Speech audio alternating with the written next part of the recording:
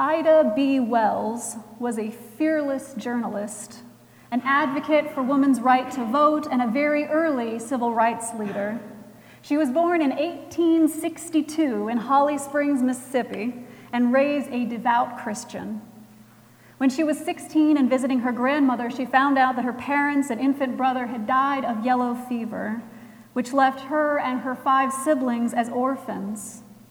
After the funeral, those close to the family decided that the siblings ought to be split up and sent to different foster homes. But Ida couldn't bear that thought. She got a job at a black elementary school so that she could support them and keep them all home together. Her grandmother watched her siblings while she worked. Ida was dismayed that white teachers were paid $80 a month, and she was paid only $30 a month. In 1883, she moved to Memphis with several of her siblings, where she found the wages were higher. During the summer, she took college classes. On May 4th, 1884, she was riding in the first-class section of the Memphis and Charleston Railroad when a train conductor ordered her to give up her seat for a white lady. He ordered her to move to the smoking car, which was overcrowded, even though she had purchased a first-class ticket for herself. Ida would not give up her seat in 1884, and the conductor and 2 men dragged her from the car. Ida would not be silenced. She wrote about her mistreatment in a newspaper called The Living Way, and she hired an African-American attorney to sue the railroad, but the railroad paid him off. And so she hired a white attorney, and he actually won her case on December 24th, 1884, along with $500 in damages, no small amount at that time. This decision was appealed to the Tennessee Supreme Court, and the ruling was reversed. Ida was forced to return the money and to pay court costs. When she thought back about that moment, she said, "I felt so disappointed because I had hoped such great things from my suit for my people. Oh God, is there no justice in this land for us?" Now, most of us can relate to this nagging desire for justice, for things to be better, for us to be better. We want to know what to do, how we can do it, and we want to be sure that we can succeed, because one more failure can be too much. Really, this can apply to any aspect of our faith, our commitment to seek justice, to love kindness, to walk humbly with our God, to pray more, to give more, to study Scripture more faithfully, to read more, to reach out to our neighbors, to care for ourselves, to find clarity in our faith, to serve the community. Taken all at once, it can be pretty overwhelming. But even one factor at a time, we can find ourselves stalled out. We just get stuck, and we don't know how to get to the other side. In our lesson from Joshua this morning, Moses has just died, and he's been a leader like no other. In fact, Exodus 33, verse 11 tells us that the Lord used to speak to Moses face to face as one speaks to a friend. Talk about a special relationship with God. He's been a part of countless miracles, made so many beautiful speeches, and interceded for the people time and again. God has appointed Joshua to be Moses' successor, and sure, he's been Moses' assistant, but who is this new guy anyway? Would he be able to cut it?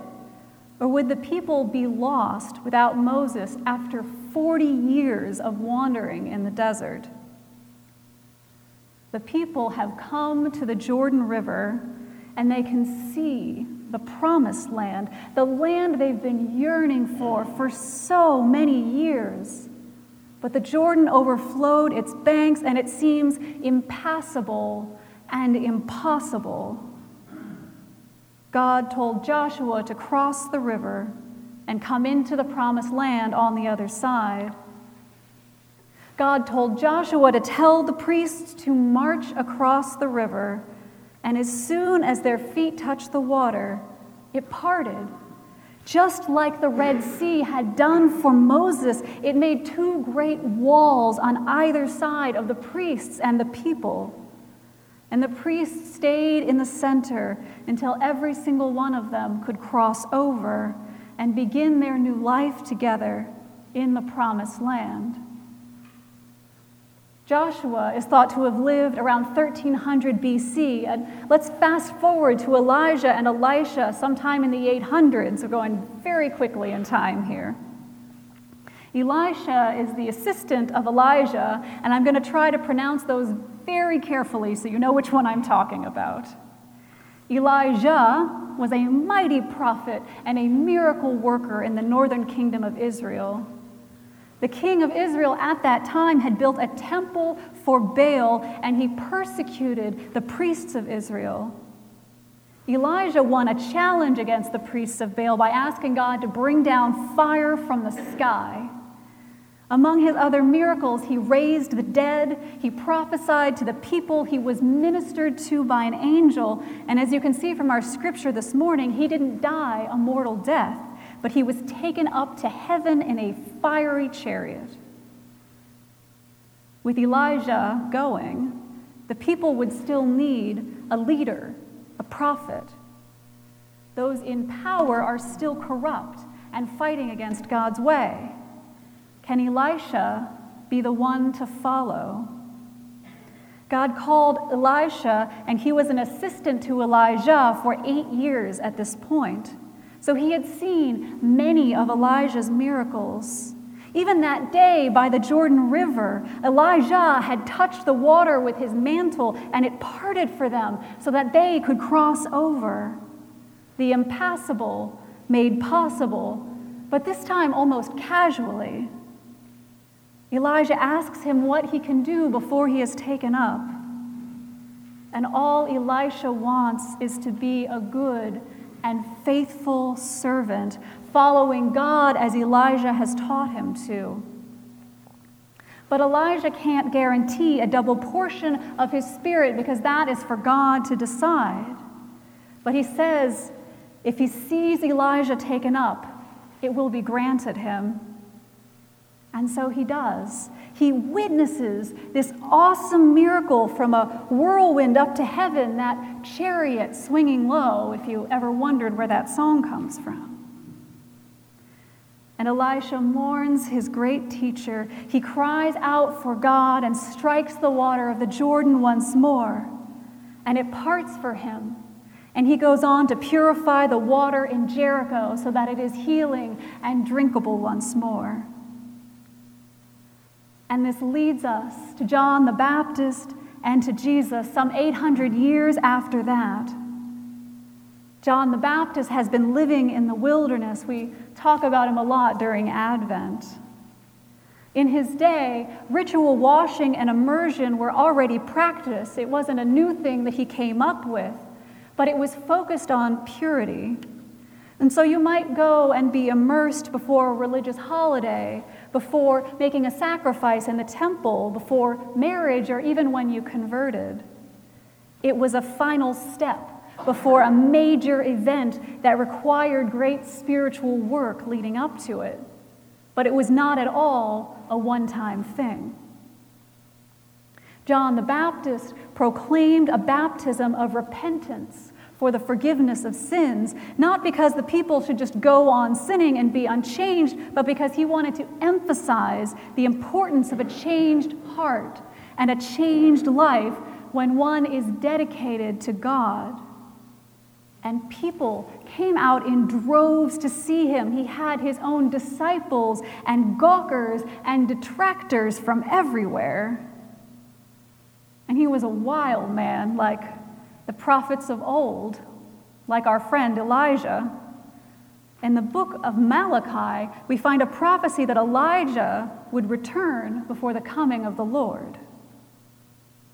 See, each of our lessons this morning are thought to take place at the exact same spot on the Jordan River, the one displayed on your cover of your bulletin. Joshua and the people, Elijah and Elisha, John and Jesus. And I do not believe that that's an accident at all. Because each of these stories gets at our constant gnawing questions. Will God provide the leader that the people need?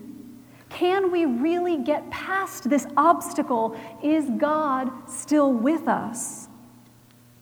All of those times that the Jordan River was parted to show God's care and concern, God's love and protection of the people. And then Jesus enters the river fully immersed. In being baptized, Jesus flipped the script. Jesus changed baptism. And the heavens are torn open, and the Spirit comes down upon him like a dove, saying, "You are my Son, whom I dearly love. With you I am well pleased."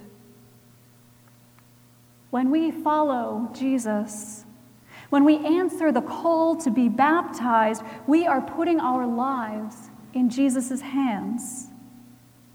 We see his life and death, his body and spirit blessing the waters of the earth and offering them to us. We see in the past that the Jordan River had been an obstacle from the promised land, from the changing of leadership, from helping sick and thirsty people. And each time God miraculously parted the waters to make way for leaders and prophets. But now in Jesus, this place of miracle is remade. Jesus is within and around and above the waters, just as he is in all of our lives and all of our hearts. And so whatever you fear is blocking your spiritual path, no matter how massive and immovable, God has already parted it. Jesus has already lived it. The Spirit has already made a way. It is our calling to walk, trusting that the claim that Christ has on us will carry us through, come what may. After all, Joshua was mighty in battle. Elisha was a miracle worker in his own right, and Ida Wells went on to become an investigative journalist documenting the horrors of lynching and combating its practice. Each one faced impossible circumstances that no one thought could change, and each one was led forward by God. And so, my friends, remember your baptism. Remember that you are forever joined to Jesus Christ, and that final river that we will cross will be the river of life that flows from the throne of God. We need never fear the rivers of this life, for we are held fast now and always. May we see the holy in everything we do until we are all reunited in heaven. Amen.